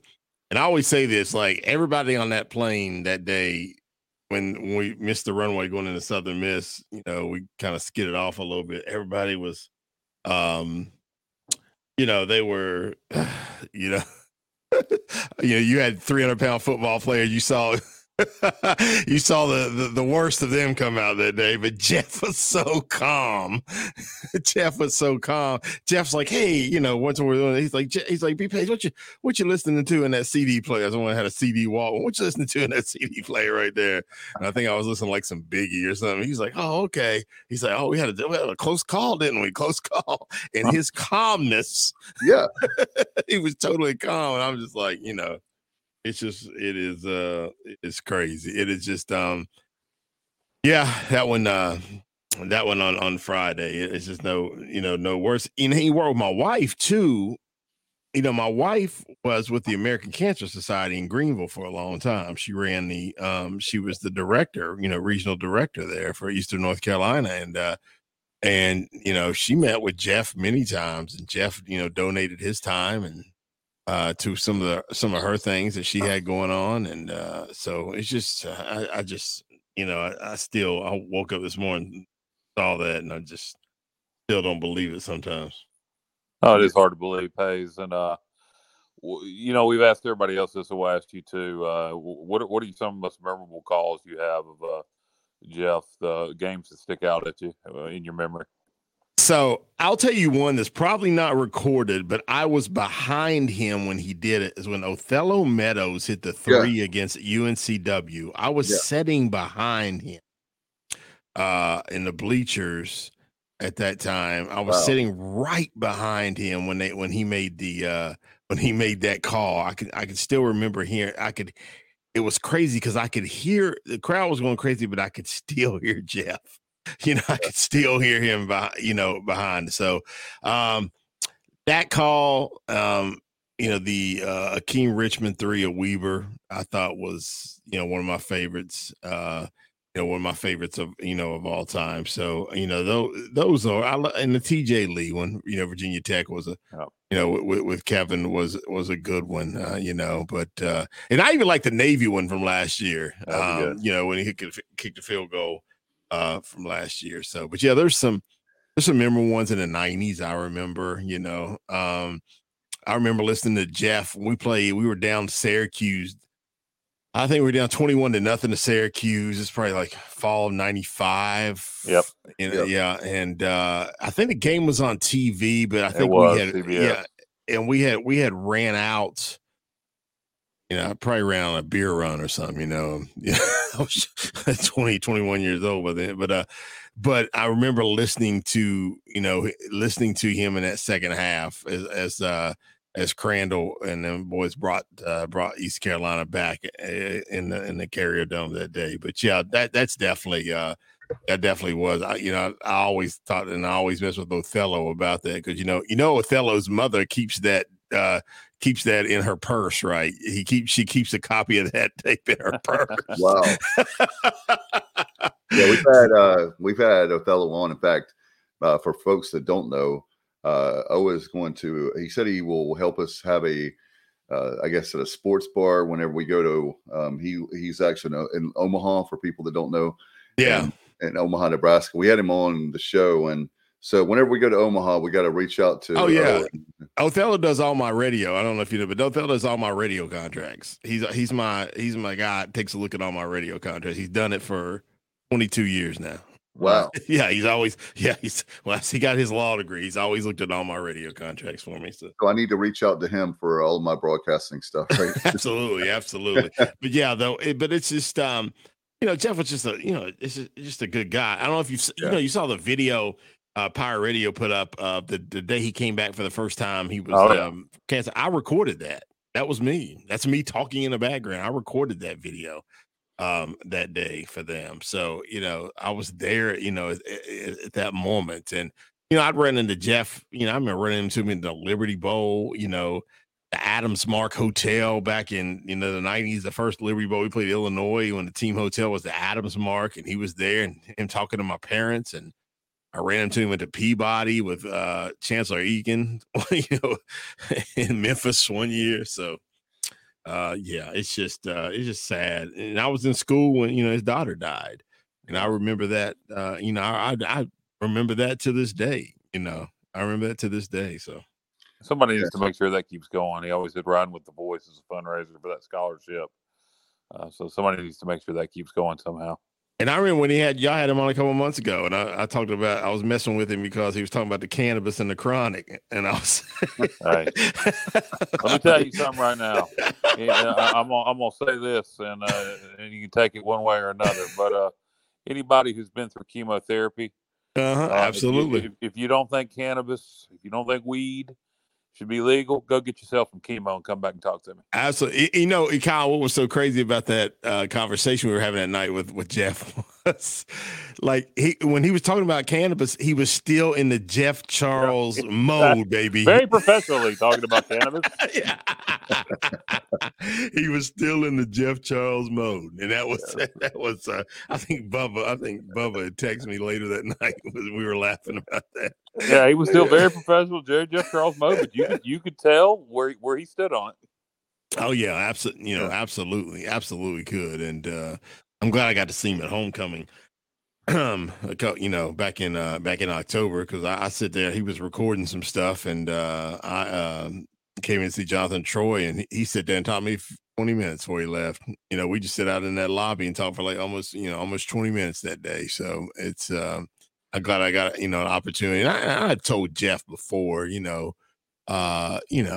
not publicly, but to him face to face, how much he had meant to what I've done, in my career. And so I told him that. So I feel better about with the situation that I was able to tell him that. And I will tell you, like, he was truly one of my first radio idols. Like, this, I mean, I've got a list. If I could put up a Mount Rushmore, I've got a list, and his head would be right on Mount Rushmore. So he's one of those guys, and through all the politics, through all the things, and I got a chance to see him, interact with some, even during the. Even during the Mo days, as bad as it was going, I had a chance to really see him interact with Mo, on a personal level and things. And Jeff was just always just so professional. The only time I ever saw Jeff pissed off, and this is a great story right here. The only time I really ever saw him pissed off is the day Confer fired Ruff. And I was at that press conference when Confer fired Ruff. And Jeff, in his most professional way that he could say it, he said, "I don't know what the hell is going on." And I could see it in his face. And he said that, he said that to a couple of us while we were waiting on that press conference to start. That's the only time I ever saw him emotional and get personal about it. It was always a business, and he went through John Thompson and Logan and Skip and, Ruff and Art Baker and, and Bill Lewis. He went through all those guys but that was the only time I really ever saw him maybe question a decision that was going on. And I thought that was always interesting.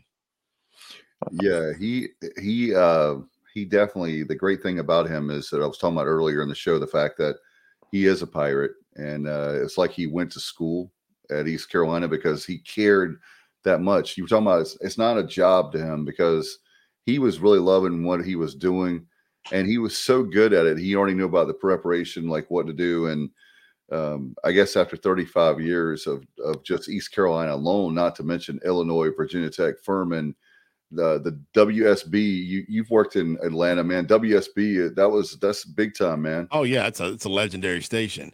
And I got to see Jeff, when I was traveling with East Carolina football in the 90s, either ZMB or East Carolinian. Remember they used to do the show like right after the game. Yeah, I think they might still do that. I don't know, because I don't watch the show. Back in the day, that show was big time when you watch it on Sundays. But those guys would rock, man. Like after the game, he'd have to grab, when Logan faked that field goal at Southern Miss, and he's grabbing, Logan to do that show. And, Southern Miss really had press rooms. They had like classrooms, you use the press conference. And, the Southern Miss fans weren't the happiest that day that we were, we had beat them, and, they were a little rowdy down there.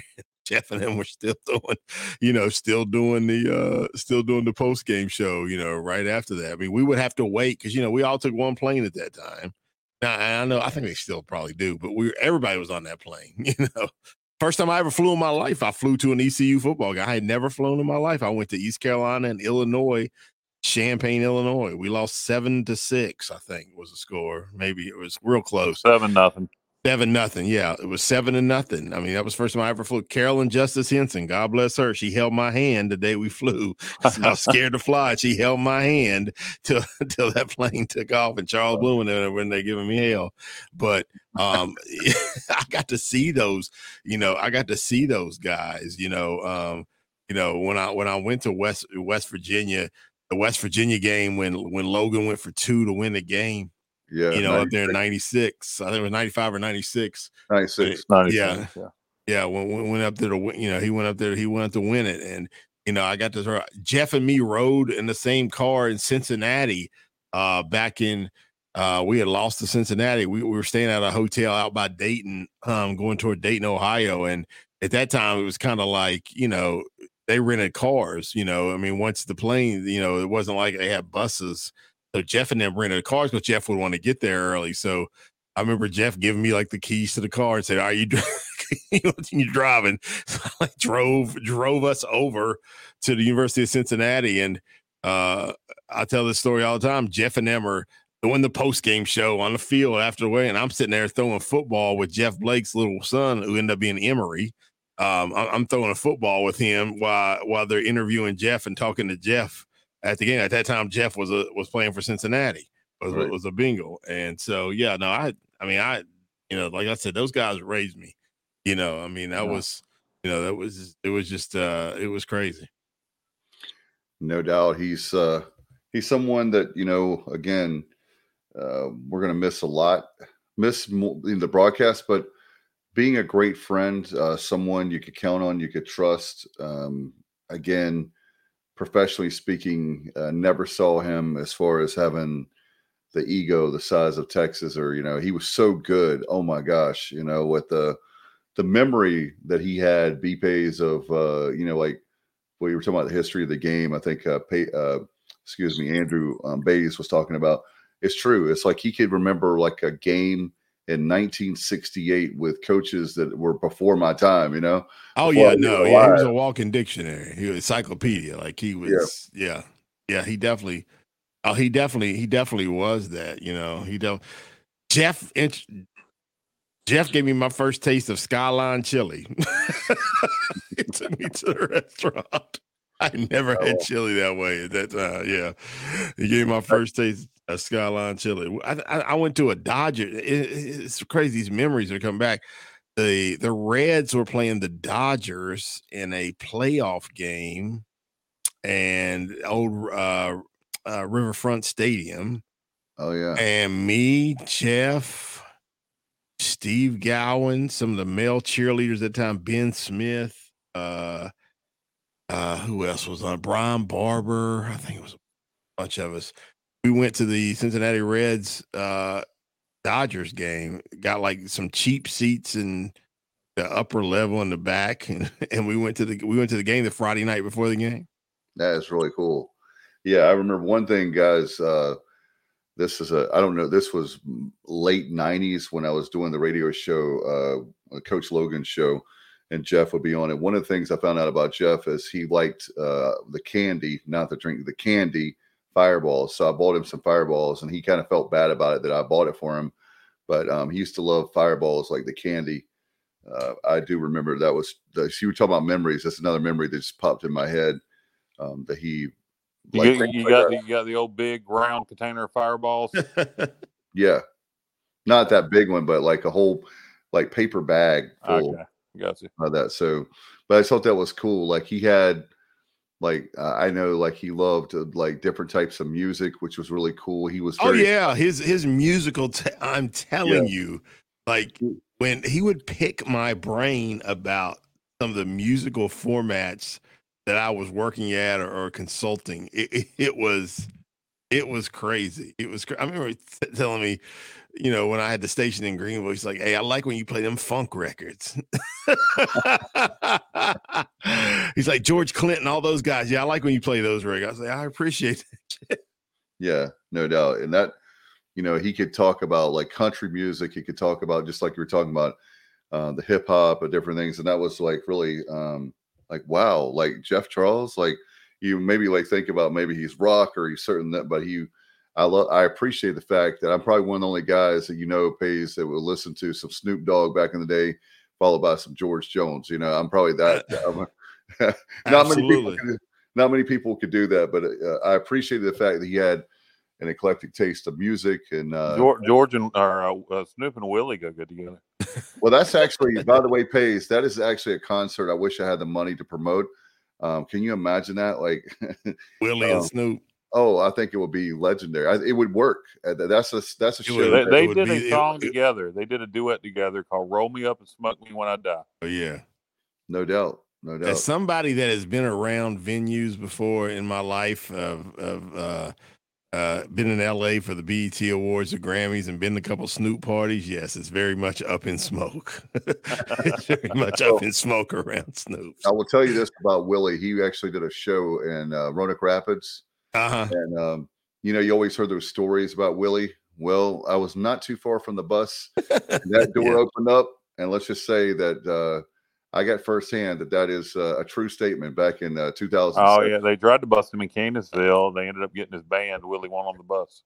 Oh, yeah. Yeah. Those guys, it's crazy. But it takes me back to that when we were doing, when y'all had Jeff talking about the wrestling stuff he was on up in Michigan, and he's like, we got a cannabis. What he's like, we got a cannabis sponsor, and then he went into it. I was like, oh, okay. I think I was texting Bubba. I'm starting to call Jeff nothing but a G thing the rest of the night. I think Bubba's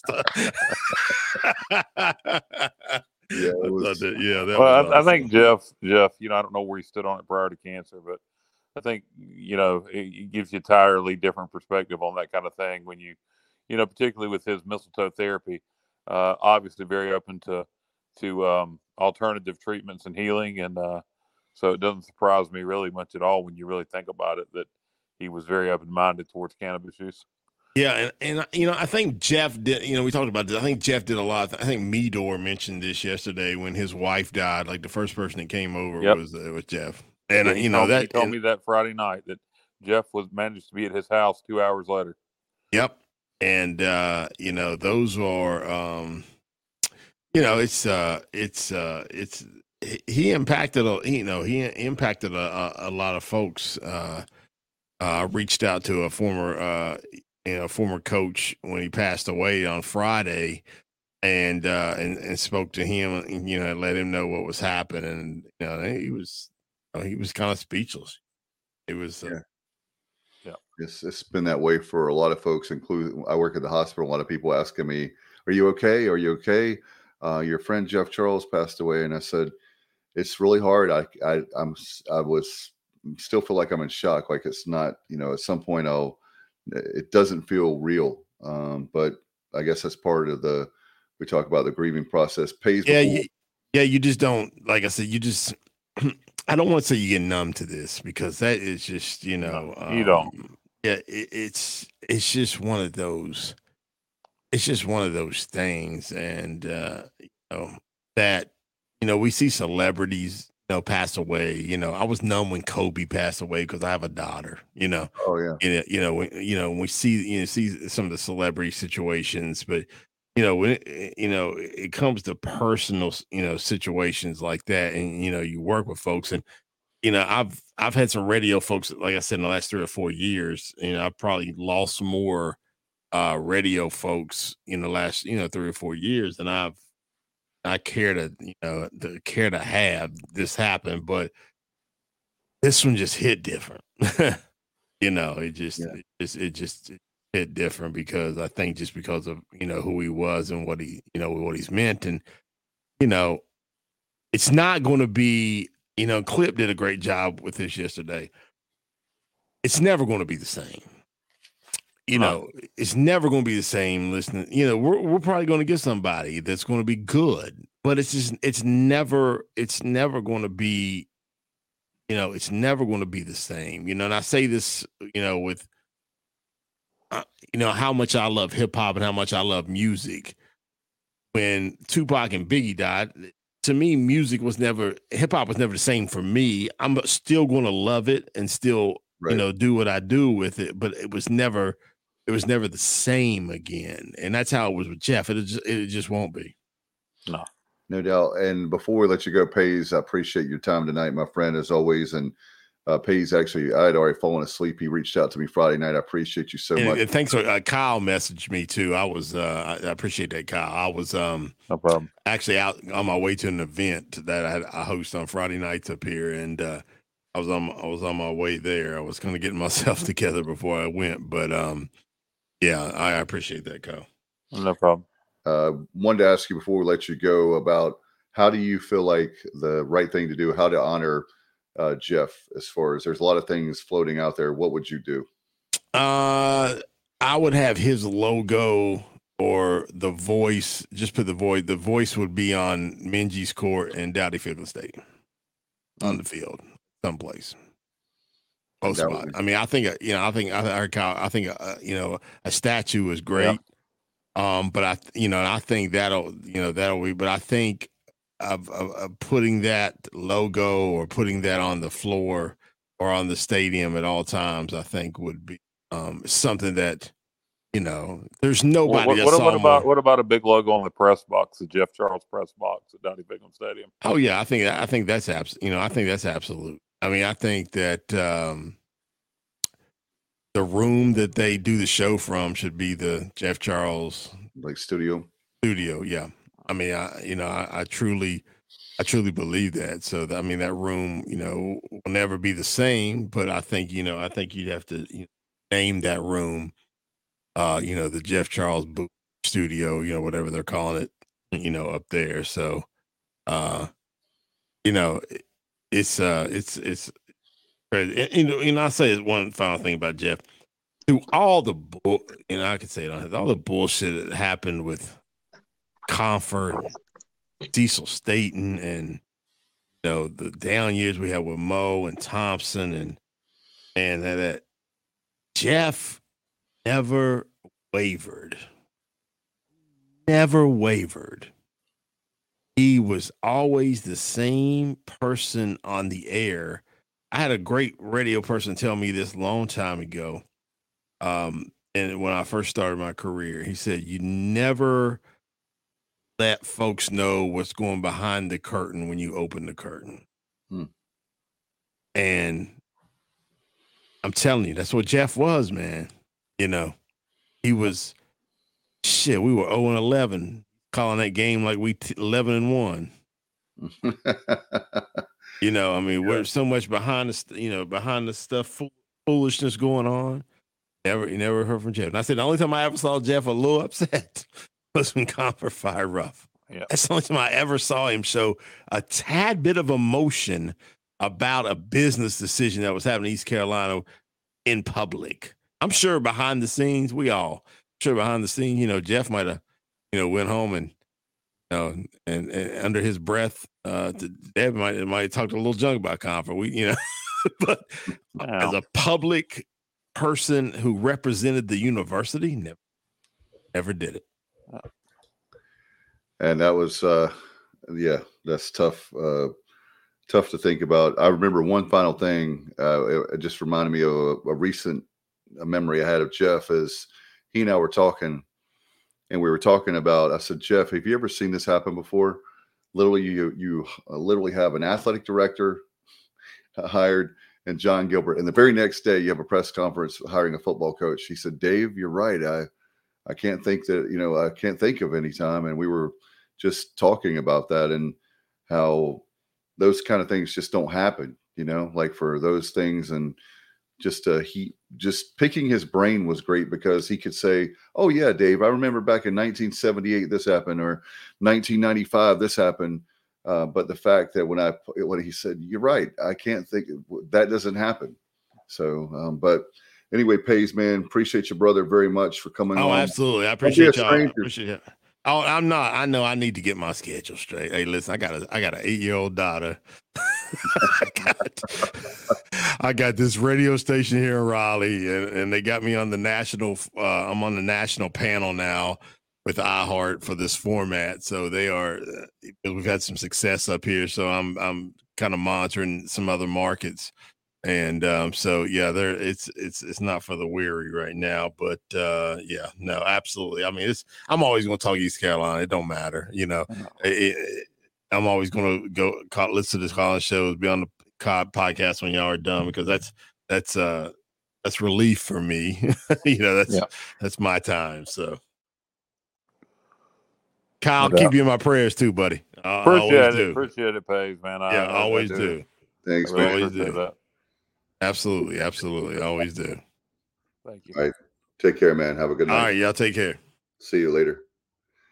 All right. Appreciate Pays. B. Pays is the man. We appreciate him. He's always been very good to me. And, we're like Z and B brothers. So that's where we cut our teeth. He was doing sports. I was doing, just straight up, literally, I would love to have done sports with him. That he's so good. But I concentrated just mostly on the on-air stuff. So appreciate him very much coming on to Remember the Voice. Guys, do you have anything before we go? We're going to promote. Obviously, we have more than just one tribute show. We couldn't do the justice. I'll just, quote I stumbled upon Friday night. I changed it slightly. The quote is, it's from The Sandlot. It's, heroes are remembered, but legends never die. I kind of changed it. The heroes are remembered, and legends never die. Rather than the but anyway, that was a quote that came to mind. Heroes are remembered, and legends never die. And Jeff was a hero and a legend. And as it says here on the screen, legends never die. And Jeff's memory will be never. His calls. They'll live on forever in archive. There's not a pirate out there that Jeff Charles didn't impact. We all have our favorite Jeff Charles moments, and there was a lot of us that he impacted personally. Like I said, me with my cancer battle, and I think a lot of people have stories like that about Jeff that are going to be coming out in the coming days. And I'm hoping we have a memorial service after the family has their funeral for Jeff and the time is right. I'm hoping we have a memorial service. Don't need to wait too long on it, but maybe in the next couple of weeks at Minges, or baseball stadium will probably be at Hughes. So Minges or either Dowdy Ficklin. I hope that's done for Pirate Nation. Yeah, that's something that John Gilbert addressed in his letter from the helm yesterday, Monday the 13th, just saying that at this time, support the family. News Today did break. Pirate Radio reported that private, friends and family only, invite only memorial service would be conducted this weekend, and that a celebration of life, much like we had for Coach LeClaire, will be held in the near future at, I would guess, Minges Coliseum, but the date and location, time, all that stuff is to be determined. So stay tuned to ECU Athletics on Twitter, ECUPirates.com, as well as, when we hear something, we'll put it out there. So anybody that's able to attend and wants to can do so. No doubt. And we appreciate all the people coming on tonight. Appreciate it. We had a big audience. Thank you so much, as always, for honoring Jeff. And I'm sorry we were going to do a lot of the comments, but with so many guests, it's been really difficult to do. But thank you for your patience on that. And Bubba, before we go, we obviously have part 2 and maybe more, because we have so many people that Jeff impacted and they want to come on and pay tribute to him. So part 2 of Remembering the Voice, a tribute to Jeff Charles, is coming up very soon. And I know we've got a few guests already lined up. We do. First of all, appreciate Stan Cotton, play-by-play voice of the Wake Forest Demon Deacons, Steve Cotton, the play-by-play voice of the Marshall Thundering Herd, and then, of course, Kevin Monroe and Andrew Bays, color analyst on the Pirate Sports Network, alongside Jeff, and then also B. Pays, who just left the program a moment ago. But last night, you and I had the opportunity to catch up with Pete Medhurst. So we'll have that conversation of about 25 minutes, and we'll pair that with a conversation that I had earlier today with former East Carolina strength and conditioning coach Jeff Connors, and we'll have that on part 2 of Remembering the Voice, a tribute to Jeff Charles, and as well as sharing a lot of our memories. There are so many, going back to my childhood when I was 7 and 8 years old, attending games in the old Minges Coliseum several years before the renovation, as well as an experience I had up in Pittsburgh at Old Pitt Stadium. Pretty neat story and experience I had to get to interact with Jeff some the day before the Pirates and the Panthers played back in 1989. What a great one. We're going to miss the voice, but I'm glad that we have his legend lives on. And we appreciate you being a part of Remembering the Voice, a tribute to Jeff Charles. And I just want to say, guys, we're going to paint this show purple tonight in honor of Jeff. Thank you so much for being with us. Thanks for all the great guests. Thanks for all the fans of Pirate Nation and beyond. Thank you, Kyle and Bubba. Good night, everybody. And we'll paint this one purple.